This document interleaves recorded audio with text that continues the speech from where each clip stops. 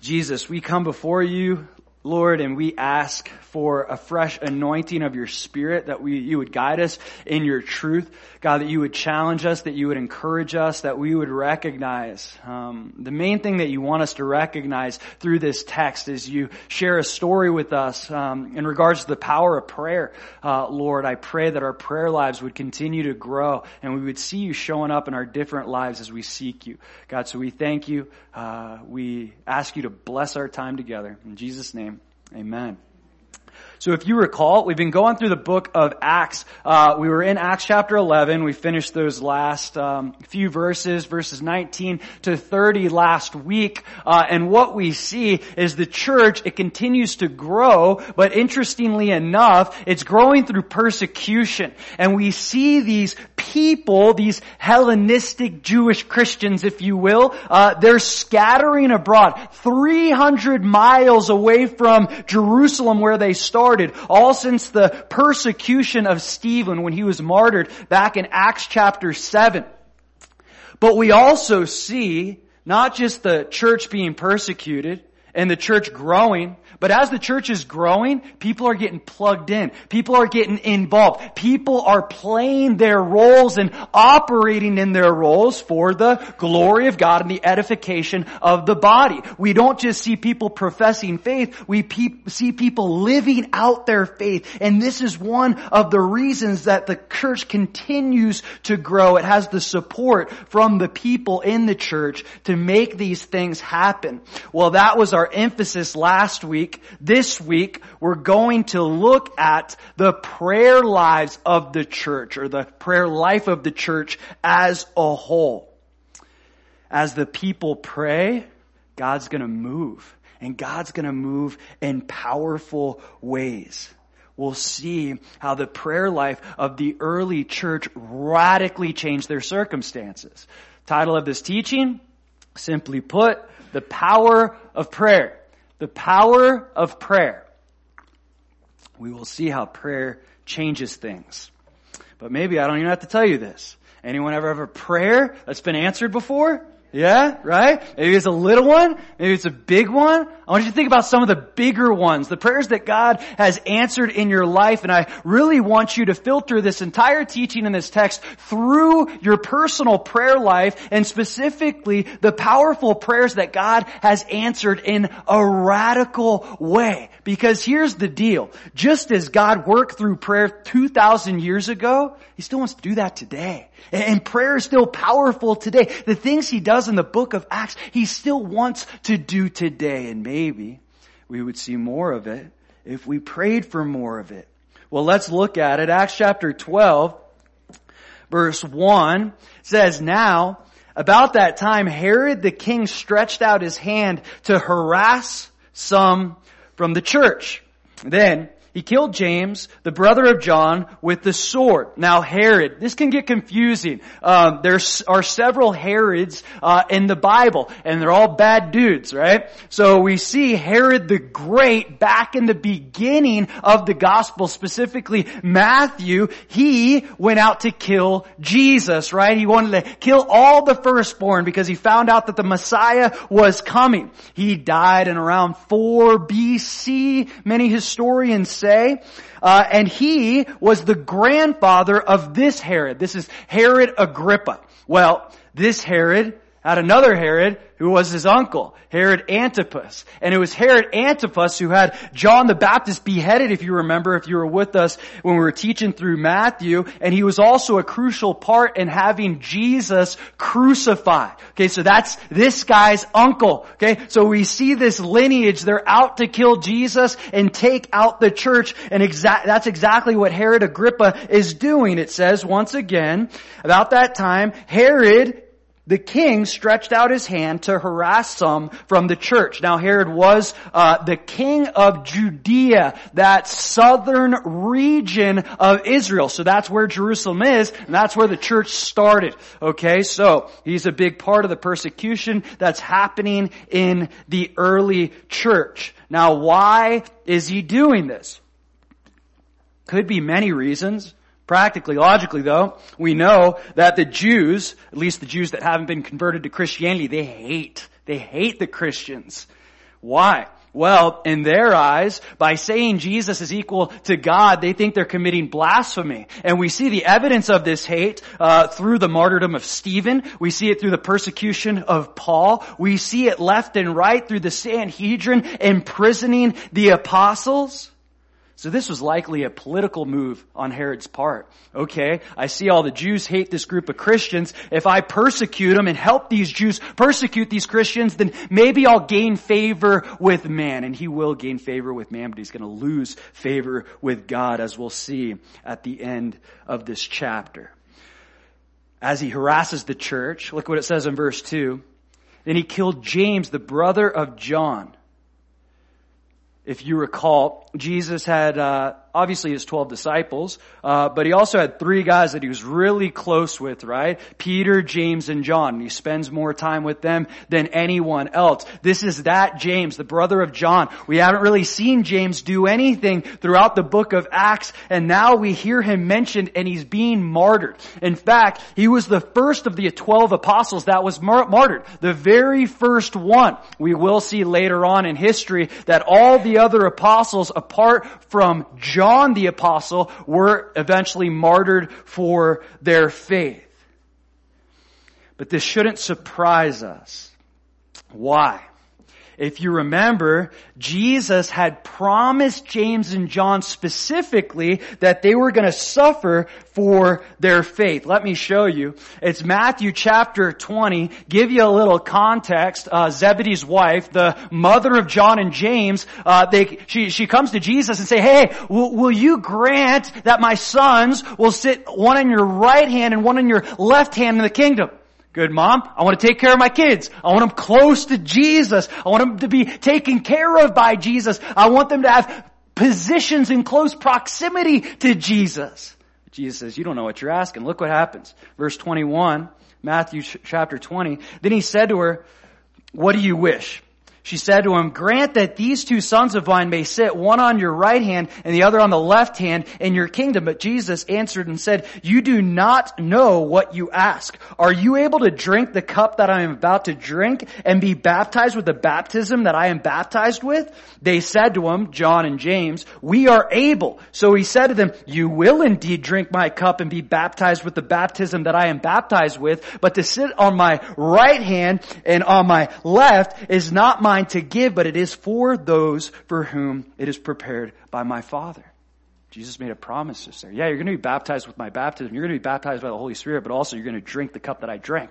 What cup is he talking about?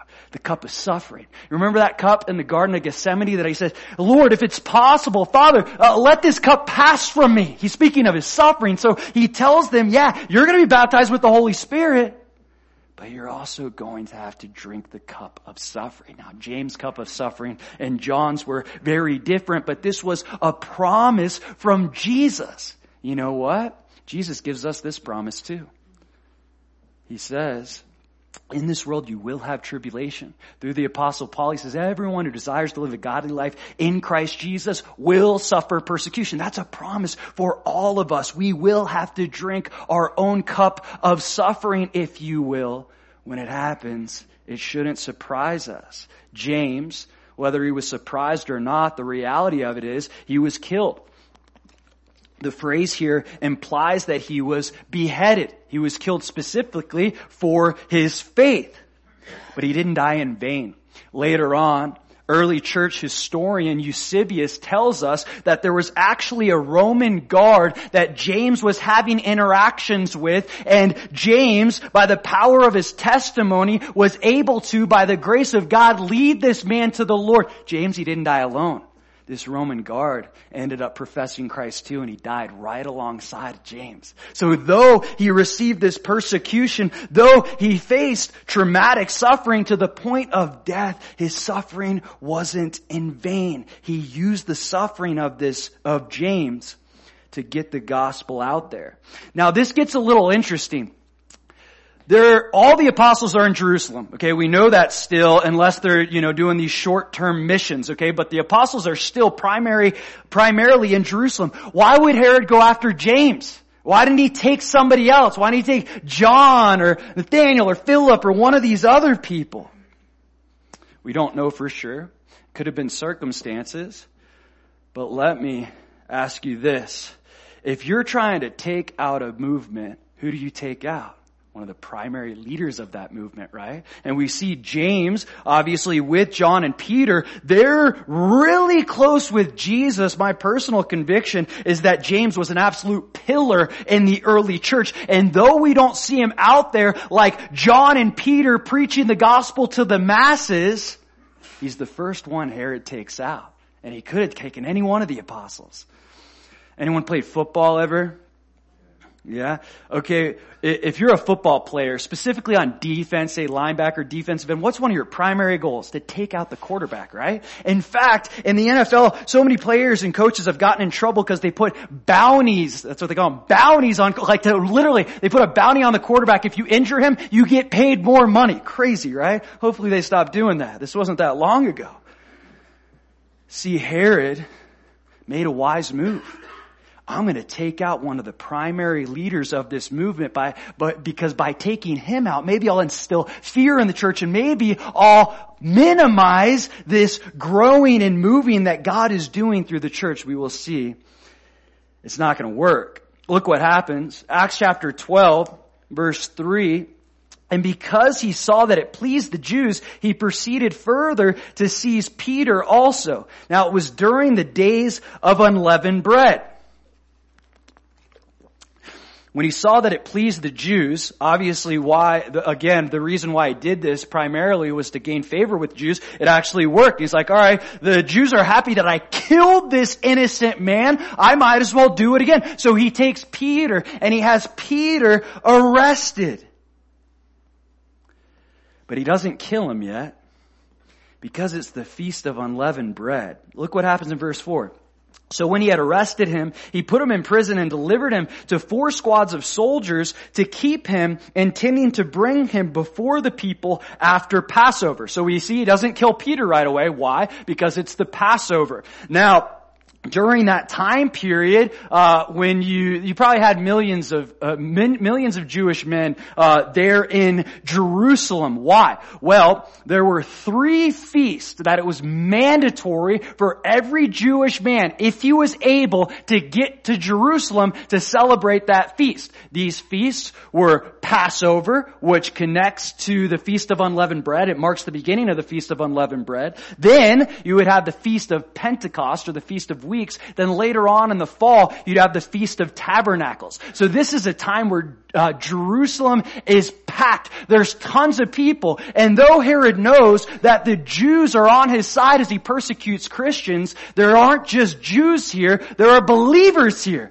Because we see the early church still coming to these feasts and celebrating things like the Passover and unleavened bread and festivals of that nature. So Herod, he doesn't want to kill Peter right away, even though many of the Jews will be happy. There's going to be some good believers that are upset. And this could cause an uproar. This could cause a revolt. And Herod can't afford to have that happen. As many people as he would please, there would be also many that were displeased. So he's planning on waiting until after the Passover. The text continues. Acts chapter 12, verse 5. But Peter was therefore kept in prison, but constant prayer was offered to God for him by the church. This is the crucial transition point of the entire text. Peter's in prison, but the church is praying. This is point number 1. Persecution prompts prayer. Persecution prompts prayer. I don't know about you, but when I'm going through trials of various natures, one of the first things I do is pray, right? When I'm going through a difficult time, whether it's literally some form of persecution or it's just some obstacle or some type of trial or hardship or difficulty, I pray to the Lord. That's a good thing to pray to God when we go through difficult situations. Now, we should pray to God always, obviously, right? Pray without ceasing, but we do see when difficult circumstances are brought into our life, it leads us to pray. And that's exactly what the Bible tells us to do. In Philippians chapter 4, verse 6, if you want to write it down, in Philippians 4, 6, Paul says, while he's in prison, mind you, connection there, he says, Be anxious for nothing, but in everything by prayer and supplication with thanksgiving, make your requests known to God. Don't wig out. Don't go crazy. If you're going through a hard time, he's speaking from a place of moral authority. I'm in prison. I'm telling you, I'm not anxious, and I can tell you not to be anxious because I'm not anxious. And the way that I was able to overcome my anxiety was through prayer. It was through prayer. One of my favorite examples of this is in Daniel chapter 2. In Daniel chapter 2, if you know the story, we see Nebuchadnezzar, he has this dream, right? But he doesn't just ask someone to interpret the dream so that the interpretation is legitimate. He says, you tell me what I dreamt and then interpret it, right? Like this is next to impossible. But what's impossible with man is possible with God. Now, Arioch, he's one of the leaders of the army there in Babylon. He comes to kill Daniel and his buddies, Shadrach, Meshach, and Abednego, because none of the wise men could interpret the dream, okay? But look what happens here in Daniel chapter 2. Verse 14, it says, Then, with counsel and wisdom, Daniel answered Arioch, the captain of the king's guard, who had gone out to kill the wise men of Babylon. So he's literally facing death right now, Daniel is. He answered and said to Arioch, the king's captain, why is the decree from the king so urgent? Then Arioch made the decision known to Daniel. So Daniel went in and asked the king to give him time, that he might tell the king the interpretation. Then Daniel went to his house and made the decision known to Hananiah, Mishael, and Azariah, his companions, that they might seek mercies from the God of heaven concerning this secret, so that Daniel and his companions might not perish with the rest of the wise men of Babylon. Look at that. Daniel, he doesn't panic. He prays. He seeks the Lord. He doesn't go, hey guys, we need to dip out of Babylon because Arioch's coming to kill us. No, he put it all in the hands of God. Hey guys, this is what's going on. And basically if God doesn't answer this prayer, we're all dead men. But he didn't wig out. We see no indication of anxiety. He has peace. He just simply gives this thing to the Lord. It's exactly what we're called to do when we face difficulties or trials of various nature. We're called to pray. But we see here that it's the church that's praying. In fact, it says here, as Peter was therefore kept in prison, constant prayer was offered. This phrase, constant prayer, is the same phrase that's used to describe Jesus' prayer in Luke chapter 22, verse 42 in the garden. Remember when he's sweating blood out of his head? It's the same phrase. So there, Luke, the author, inspired by the Holy Spirit, is likening the fervency of the prayer of the early church to Jesus' prayer in the garden. This isn't just some prayer to get through it. Like they are praying earnestly. There's fervency. There's desire. There's passion. There's zeal. There are even emotions connected and effort connected to this specific prayer. Who are they praying for? They're praying for Peter. They're praying for one of their leaders. The Bible charges us to do just that we're called to pray for our leaders. Let me show you. It's 1 Timothy chapter 2, verse 1. He says, therefore, I exhort first of all that supplications, prayers, intercessions, and giving of thanks be made for all men, for kings and all who are in authority, that we may lead a quiet and peaceable life in all godliness and reverence. He says, yeah, pray for all men. He says, especially your leaders, in other words. Now, leaders, what kind of leaders? All kinds of leaders. Spiritual leaders, leaders of the government, leaders at work. It doesn't matter. We're called to pray for our leaders. It doesn't matter if we see eye to eye with them. It doesn't matter if we disagree with them about everything. The Bible tells us to pray for our leaders. Why? Because God, He changes our heart towards them through prayer, and He also changes circumstances through prayer. He can change their hearts through prayer. He can even put it on their heart to make more edifying decisions for the people that they're over. If you're a Democrat, doesn't mean that you can't pray for Republican leaders. And if you're a Republican, doesn't mean that you can't pray for Democratic leaders. We're called to. We're supposed to. And sometimes we draw the line in the sand. I'm on this side, you're on this side, so you're just the enemy of God and I don't want anything to do with you. And I get that in part, but the reality of it is we're called to pray for them. And you know what often happens, as I partially mentioned, when we pray for leaders, I've found it in my life, specifically leaders that I've been directly under, like God starts changing my heart towards them and the decisions that they make. And there's more compassion and there's more grace and there's more love because I'm bringing God into the middle of that. And my heart starts to align with their heart and this crazy supernatural thing happens, and it all happens through prayer. So the church is praying for their leader. Look what Peter's doing in verse 6. And when Herod was about to bring him out that night, Peter was sleeping, bound with 2 chains between 2 soldiers, and the guards before the door were keeping the prison. What's Peter doing? He's sleeping. Okay, I don't know about you, if I knew that I was going to die in a couple days, I don't know if I'd be able to sleep, right? I would be like ridden probably with anxiety. Oh my gosh, what am I going to do for these last 24 hours or this last week, however much longer he has? Not Peter. Peter's got so much peace in his trial, he's able to sleep.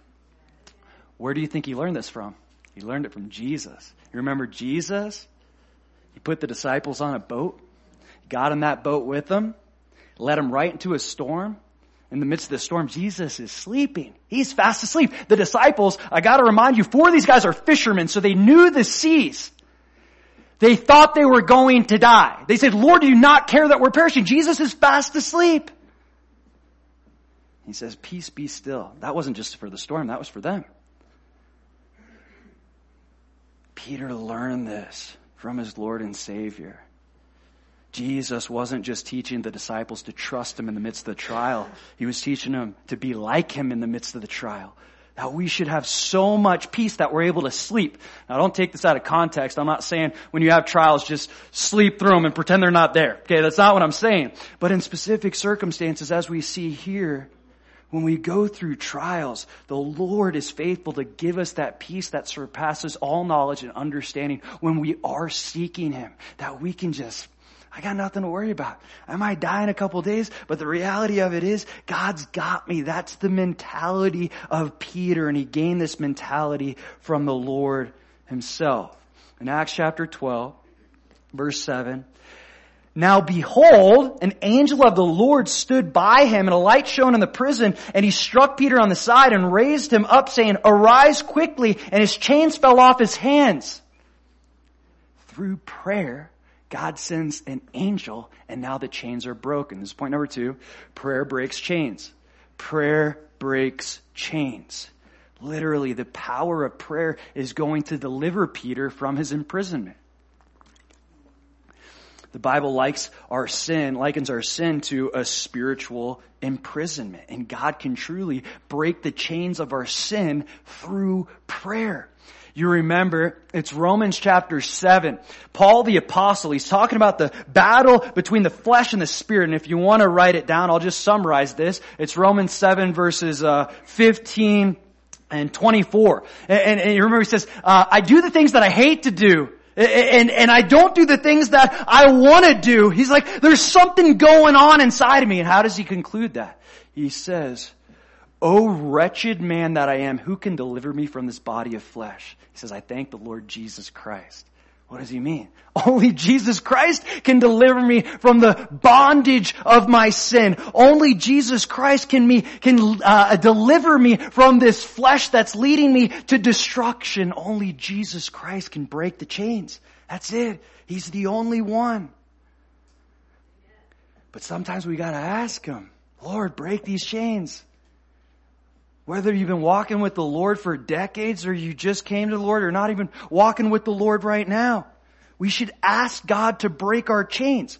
David did it. If you remember, if you've been with us on Wednesday nights, been in 2 Samuel, David He just recently committed the sin against Bathsheba and Uriah. Remember the adultery and the murder and everything that went along with that? And you know what he says in Psalm 51? Talking about that sin specifically. He's in a state of repentance. And he says in Psalm 51 verse 10, "O Lord, create in me a clean heart.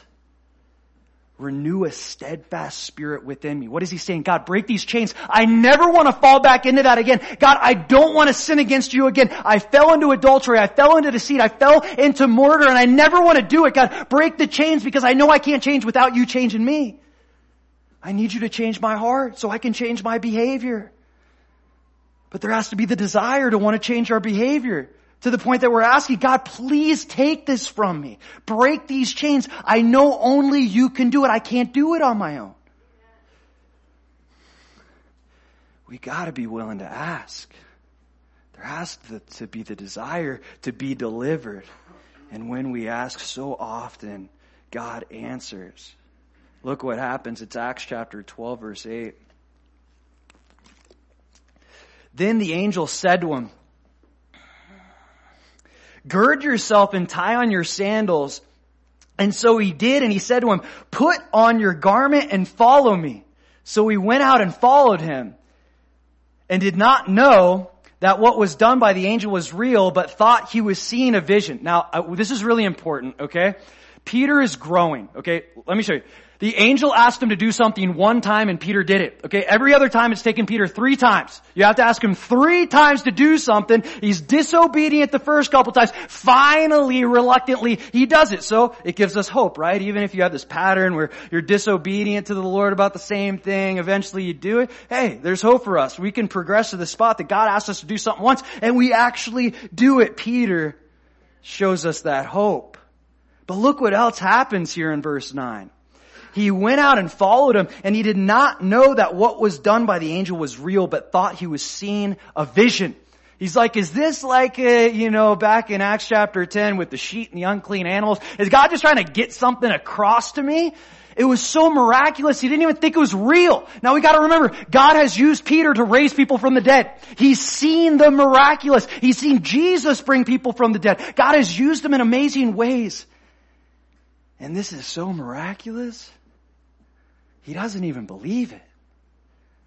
Sometimes the Lord does such amazing things in our life that it's hard for us to even believe. When I look back to all the things that God's done in my life, I'm dead serious. Sometimes I wake up and I'm like, is this even real? Like, there's no way I should be here. There's no way I should be alive right now. But God showed up time and time again. It's almost too good to be real, but I know that it's real. Peter's seeing that. It's so amazing. It doesn't even seem real. He broke the chains. And now Peter is free. And his freedom is miraculous to him. As it should be for us. So the text continues. Verse 10. When they were past the first and the second guard posts, they came to the iron gate that leads to the city, which opened to them of its own accord. And they went out and went down one street, and immediately the angel departed from him. You see this? An iron gate, a big old iron gate, it opens automatically. I don't think I have to remind you about this, but they didn't have electricity in those days, okay? There was no automatic doors, like the kind that you walk up in the grocery stores, they just open. That's not what they had back then. This was a supernatural thing. And it started through prayer.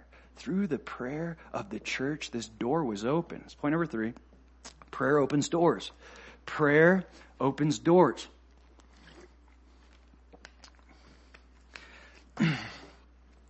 We don't see Peter get anxious and get bent out of shape about this huge obstacle before him. No, the thing is open. But sometimes we can see these big iron gates in our life. Lord, do you want me to move any further? Well, I'll tell you this. If God wants you to walk through that gate, He'll open the iron door. He will. He'll open it up. He'll give you the opportunity. He'll give you the strength. He'll give you the confirmation to walk through that door. He does it throughout the Bible. Let me show you a story. In Acts chapter 16, over a few pages, it's Paul. He's already been on one missionary journey, super successful. Went back to Jerusalem, has the council in chapter 15, then chapter 16. He's going back on a second missionary journey. And he knows generally that God's called him to be a missionary, and he's called him to preach the gospel and make disciples, but he doesn't know exactly where. So he takes a step of faith. And look what happens here in Acts chapter 16, verse 6. It says, now when they had gone through Phrygia and the region of Galatia, they were forbidden by the Holy Spirit to preach the word in Asia. He tried to go preach the gospel in Asia. The Lord said, no, I'm closing this door.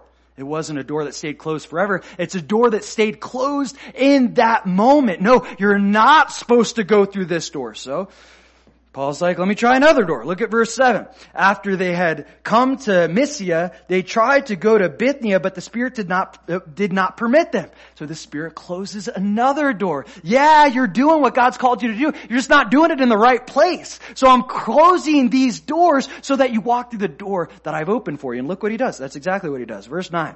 And a vision appeared to Paul in the night. A man of Macedonia stood and pleaded with him, saying, come over to Macedonia and help us. Now after he had seen the vision, immediately we sought to go to Macedonia, concluding that the Lord had called us to preach the gospel to them. He's doing the right thing, preaching the gospel. He just wasn't in the right place.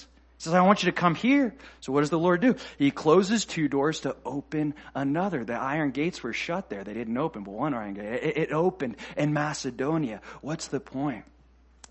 Gotta pray for open doors, but not just for open doors, for closed doors as well. God, hey, I want to do this and I have a desire to do this, but if you don't want me to do it, then please close the door. Anytime we pray about direction from the Lord, we have to pray with the same heart that Jesus prayed in the Garden of Gethsemane, nevertheless, not my will, but yours be done. Nevertheless, not my will, but yours be done. This is what I want, but you know what I need. So I'm going to pray according to what you know, not according to what I want. And if you want me to go through this door, I'll go through this door. I'd rather go through this one, but I'll go through this one if you want me to go through this one. There has to be the reality that we pray with this sense of surrender when we're asking God to open and shut doors. Because sometimes the Lord will let us do this, He will let us kick doors open that He's already closed. What do I mean? He says He gives us over to the desires of our heart when we don't listen to Him. It's Romans chapter 1. When we keep saying, no, God, this door, this door, this door. And He's like, no, not now. No. And eventually say, okay, fine, go through it. But you know what's through that door? Destruction. You're going to regret it. I don't want you to go through that door, but if you want to kick down that gate, go ahead. It's going to be a lot of work and it's going to cause a lot of pain. But I'll be waiting on the other side when you realize that wasn't the door that I called you to walk through. There has to be the willingness. There has to be the surrender. There has to be the desire to just go wherever God calls us to go, do whatever He's called us to do. So as the church prays, we see this door open for Peter. Look at verse 10. Verse 11. And when Peter had come to himself, he said, now I know for certain that the Lord has sent His angel and has delivered me from the hand of Herod and from all the expectation of the Jewish people. Now he realizes it's not just a vision, like I'm actually free. But look what else he says here. He says that he knows that God has delivered him from the hand of Herod. Literally, that God has delivered him from his enemy. This is point number 4. Prayer delivers us from the enemy. Prayer delivers us from the enemy. The church is praying. Not only are the chains broken, not only is the door opened, but Peter is delivered from the enemy. In fact, when Jesus teaches the disciples how to pray, this is one of the things that He says, right? Pray that you'd be delivered from the evil one. This is something we ought to pray. This is something that we ought to ask. Now, if you've been walking with the Lord for any length of time, you know spiritual warfare. And you know the enemy comes and he's out to steal, to kill, and destroy. But Jesus says, pray that you'll be delivered. Pray that God will deliver you. And you know what? That's a prayer that God will answer. Now, this doesn't mean that you're not going to go through havoc and go through pain and go through suffering. We know as long as we're in this world, there's going to be warfare. But we also know Jesus said in John chapter 10, no one can pluck you out of my hand. So even though the enemy might be able to mess with you and do things in your life only as the Lord wills, ultimately, I'm the one that's going to deliver you. Sometimes we just got to pray for deliverance. God, deliver me from this season of suffering. Deliver me from the spiritual warfare that I'm going through. And when we pray, He's able to do it. So He's delivered from Herod. Acts chapter 12, verse 12. So, when he had considered this, he came to the house of Mary, the mother of John, whose surname was Mark. Okay, this is John Mark, the author of the Gospel of Mark. We'll get into him a little bit later. So, goes to John Mark's house. Not John the Apostle John, this is John Mark. Okay, where many were gathered together praying, and as Peter knocked at the door of the gate, a girl named Rhoda came to answer. When she recognized Peter's voice, because of her gladness, she did not open the gate, but ran in and announced that Peter stood before the gate. But they said to her, "You are beside yourself." Yet she kept insisting that it was so. So they said, "It is his angel." Now Peter continued knocking, and when they opened the door and saw him, they were astonished. They're praying for Peter's deliverance, and then when it happens, they're shocked. Wow, God really answered that prayer. I didn't know that He was going to answer that. Like He didn't answer it with James. Why is He answering it now? We shouldn't be surprised when God answers our prayers. In fact, we should expect it in part as long as we're praying according to God's will, praying according to His art. Our prayers are lining up with His character. There should be an expectation. God's going to answer some of my prayers. That's a reality.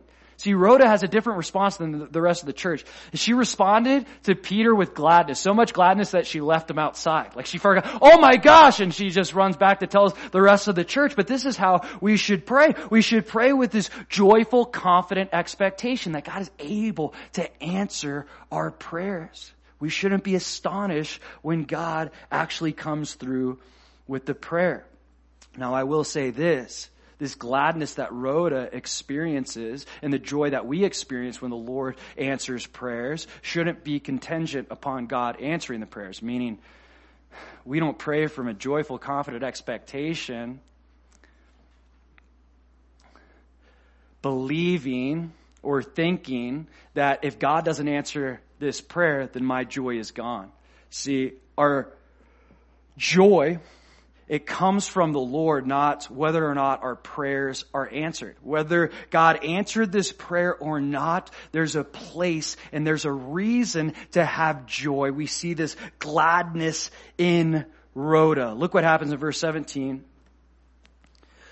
But motioning to them with his hand to keep silent, he declared to them how the Lord had brought him out of the prison. And he said, "Go tell these things to James and to the brethren." And he departed and went to another place. What does he declare to them? What God did. How He answered their prayers. God delivered me. Can you think about the last prayer that God answered in your life?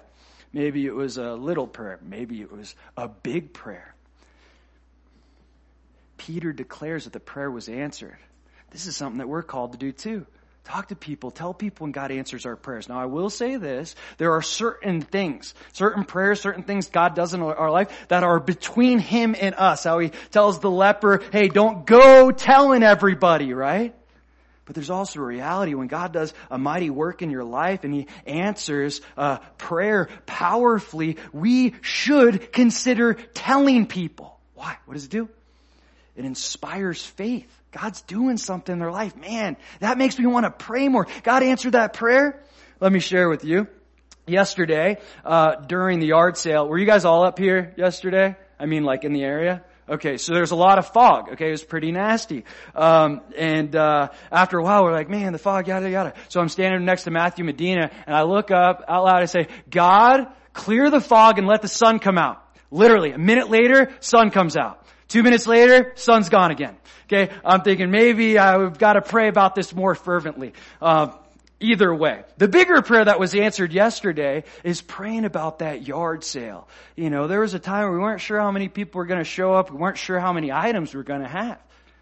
But as we continued to pray and as I sought the Lord about it, God, I want this, my big thing was, if we can raise $1,300, I'll be blown away. Because that's enough for one person to go on the mission trip. I will be blown away. And now to him who does exceedingly abundantly above all that we ask or think. We got 2,000 from that yard sale yesterday. I wonder what would have happened if people weren't praying. I also wonder what would have happened if people were praying more. Because God used it. He delivered. He answered. Just as he did with the early church and Peter. So Peter, he tells them how God answered the prayer. And he also tells them, hey, go tell James and the rest of the brethren. James, obviously not the one that was just beheaded. This is James, the brother of Jesus. We'll see in Acts chapter 15, half-brother technically. Acts chapter, same mother, different fathers type of thing. So they technically, we'll see in Acts chapter 15 that he becomes the leader of the church in Jerusalem, the main church there. He's the go-to guy. He's got the last say in the matters that end up coming up in the early church. It's interesting because James didn't even believe Jesus was the Messiah when he was in his earthly ministry. But we've talked about this after the resurrection and Jesus appeared to his brothers, that James came to faith, and not only that, he became one of the more important leaders in the early church. So Peter says, hey, James and the rest of the brethren, they need to know about this. Acts chapter 12, verse 18. Then, as soon as it was day, there was no small stir among the soldiers about what had become of Peter. But when Herod had searched for him and not found him, he examined the guards and commanded that they should be put to death. And he went down from there, from Judea to Caesarea and stayed there. So, obviously this is an issue, right? Herod's planning on killing Peter, and now Peter is free. Who does he go to? The guards that were supposed to be watching Peter. Well, in that day, the custom was, especially in Rome, if you were on duty as a guard for a prisoner and they escaped, it was on you. And oftentimes, it was capital punishment was the consequence for allowing a prisoner to escape. We see Herod is a very wicked man. We see him have James killed. Then we see him have these soldiers killed that were just trying to serve him. There's no indication that this was some type of conspiracy, right? This was all because the Lord was doing. The soldiers couldn't do anything about it. They didn't do anything wrong concerning the situation that happened in the text. See here in a few verses, we're going to see that because Herod didn't extend mercy towards man, he's not going to receive it from God. Why? Jesus taught us this. In Matthew chapter 5, verse 7, in Matthew 5:7, he says, blessed are the merciful, for they shall obtain mercy. If we want mercy from God, we better extend mercy to man. Herod doesn't extend mercy to man, and he's not going to receive mercy from God. Look what happens. Acts chapter 12. Verse 20, now Herod had been very angry with the people of Tyre and Sidon, but they came to him with one accord, and having made Blastus the king's personal aide their friend, they asked for peace because the country was supplied with the food by the king's country. So, on a set day, Herod, arrayed in royal apparel, sat on his throne and gave an oration to them, and the people kept shouting, the voice of a God and not of a man. Then immediately an angel of the Lord struck him because he did not give glory to God, and he was eaten by worms and died. So, he has this issue with these people of Tyre and Sidon. Don't know exactly what the issue was, but they're trying to make right with him. So they start worshiping him as a god. And Herod makes the mistake of receiving this worship. And because he receives this worship, he ends up getting struck, seems like a disease, and he finally dies. Now, what I find really interesting here is that we don't see the church send an assassin to put a hit out on Herod. What do I mean? The church wasn't trying to avenge themselves. Why? Because God says, vengeance is mine, says the Lord. They accepted whatever happened. What do you think Herod's going to do if he's alive? He's probably going to kill more Christians, okay? They know this. They're not dumb. But they don't take it into their own hands to avenge themselves. They trust the Lord to avenge them. And the Lord does. He proves that vengeance is His. All the church did from the text was pray. And I say all as if, oh, just all. No, it's the power of prayer. You've heard the expression before. Charles Stanley says it like this: we must remember that the shortest distance between our problems and their solutions is the distance between our knees and the floor, right? They didn't come back with the swords and try to strike Herod down. All they did was pray, and God took care of everything else. Acts chapter 12, verse 24, but the word of God grew and multiplied. The church continues to grow in this text, and it started back in the beginning from persecution and then prayer. That's point number 5. Prayer multiplies the church. Prayer multiplies the church. This is one of the primary reasons that God calls us to pray, praying for people's salvation. It's 1 Timothy chapter 2.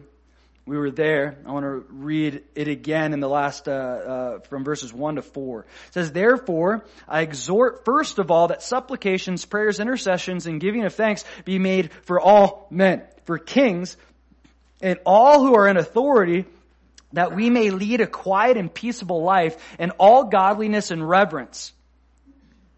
For this is good and acceptable in the sight of God our Savior. What's good and acceptable? Praying for all men. Okay, that's the context. Look what he says in verse 4. Who desires all men to be saved and to come to the knowledge of the truth. God wants us to pray so people can be saved. That's why He wants us to pray, among other things. That chains can be broken in their life, that they'll be delivered from the enemy, that they'll recognize Jesus as their Lord and Savior. So when we pray, people get saved. The church is multiplied.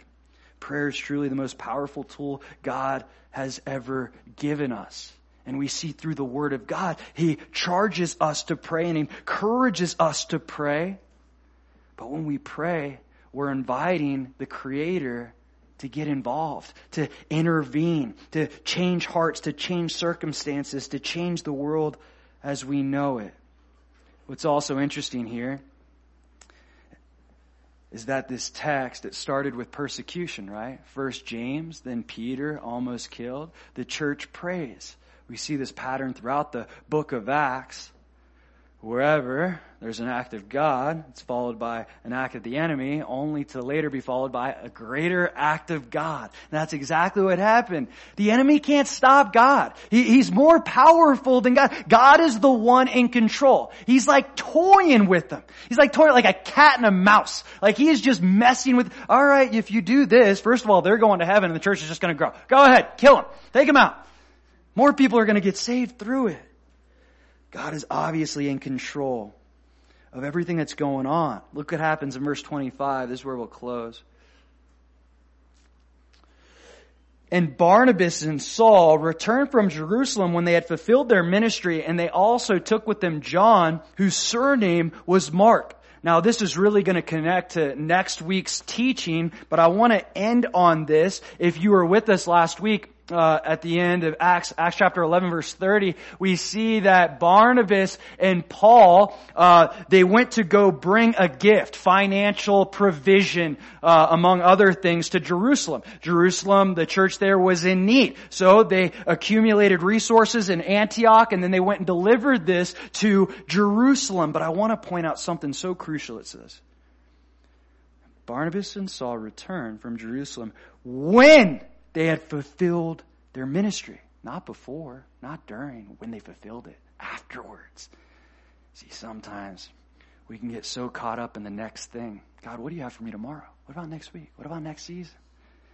They didn't go home until they were done. God didn't send them home until their work was completed. Here's a reality. As long as we're on this earth, God has a work for us to do. Until He calls us home, there's work to be done. Until you're dead, you're not done. But not just on this earth, your specific location, your occupation, where you live, where you grocery shop, all these places, those are locations God calls you to and uses to fulfill your ministry. Sometimes we get ahead of the game. we jump to the next thing. Paul and Barnabas, they didn't come back until they completed what the Lord had called them to do. Now, as we see, all these things are happening, yes, because the Lord is moving, but much of it is because the Lord is moving through prayer. Prayer is powerful. Prayer, it changes things. A short conversation with the Creator goes a long way. And we can minimize, okay, what is it if I just pray about this or whatever? Don't ever minimize it. We can't minimize it. We never know when God is going to break the chains of a close relative, of a stranger. We never know how through one prayer God will change the heart of a leader, give him a completely different perspective, a biblical perspective. We can't minimize any of it. It's a powerful tool that God has given us, but that tool is on us to use. If we use the tool, God promises to make it work. But we have the responsibility to use it. Let's pray. Lord, we thank you for your word, and we thank you that you give us examples in the word and in our life of the power of prayer, God, and how you move. And it's so easy for us to forget all the prayers that you've answered for us, God, all the family members and friends you've delivered from the prison of their own sin. God, so much you've done. And so much of it has been through the power of prayer. God, I pray that you would continue to challenge us and encourage us to develop our prayer lives. You say pray without ceasing, so we can technically always pray more. God, so I pray that our prayer lives wouldn't just be about the abundance of words, but the sincerity of our hearts, God. And we would see you move. We would see prayers answered in this church and across the globe, God, through your body. Lord, we thank you for the gift of prayer. Lord, we pray that you would bless our day. In Jesus' name, amen.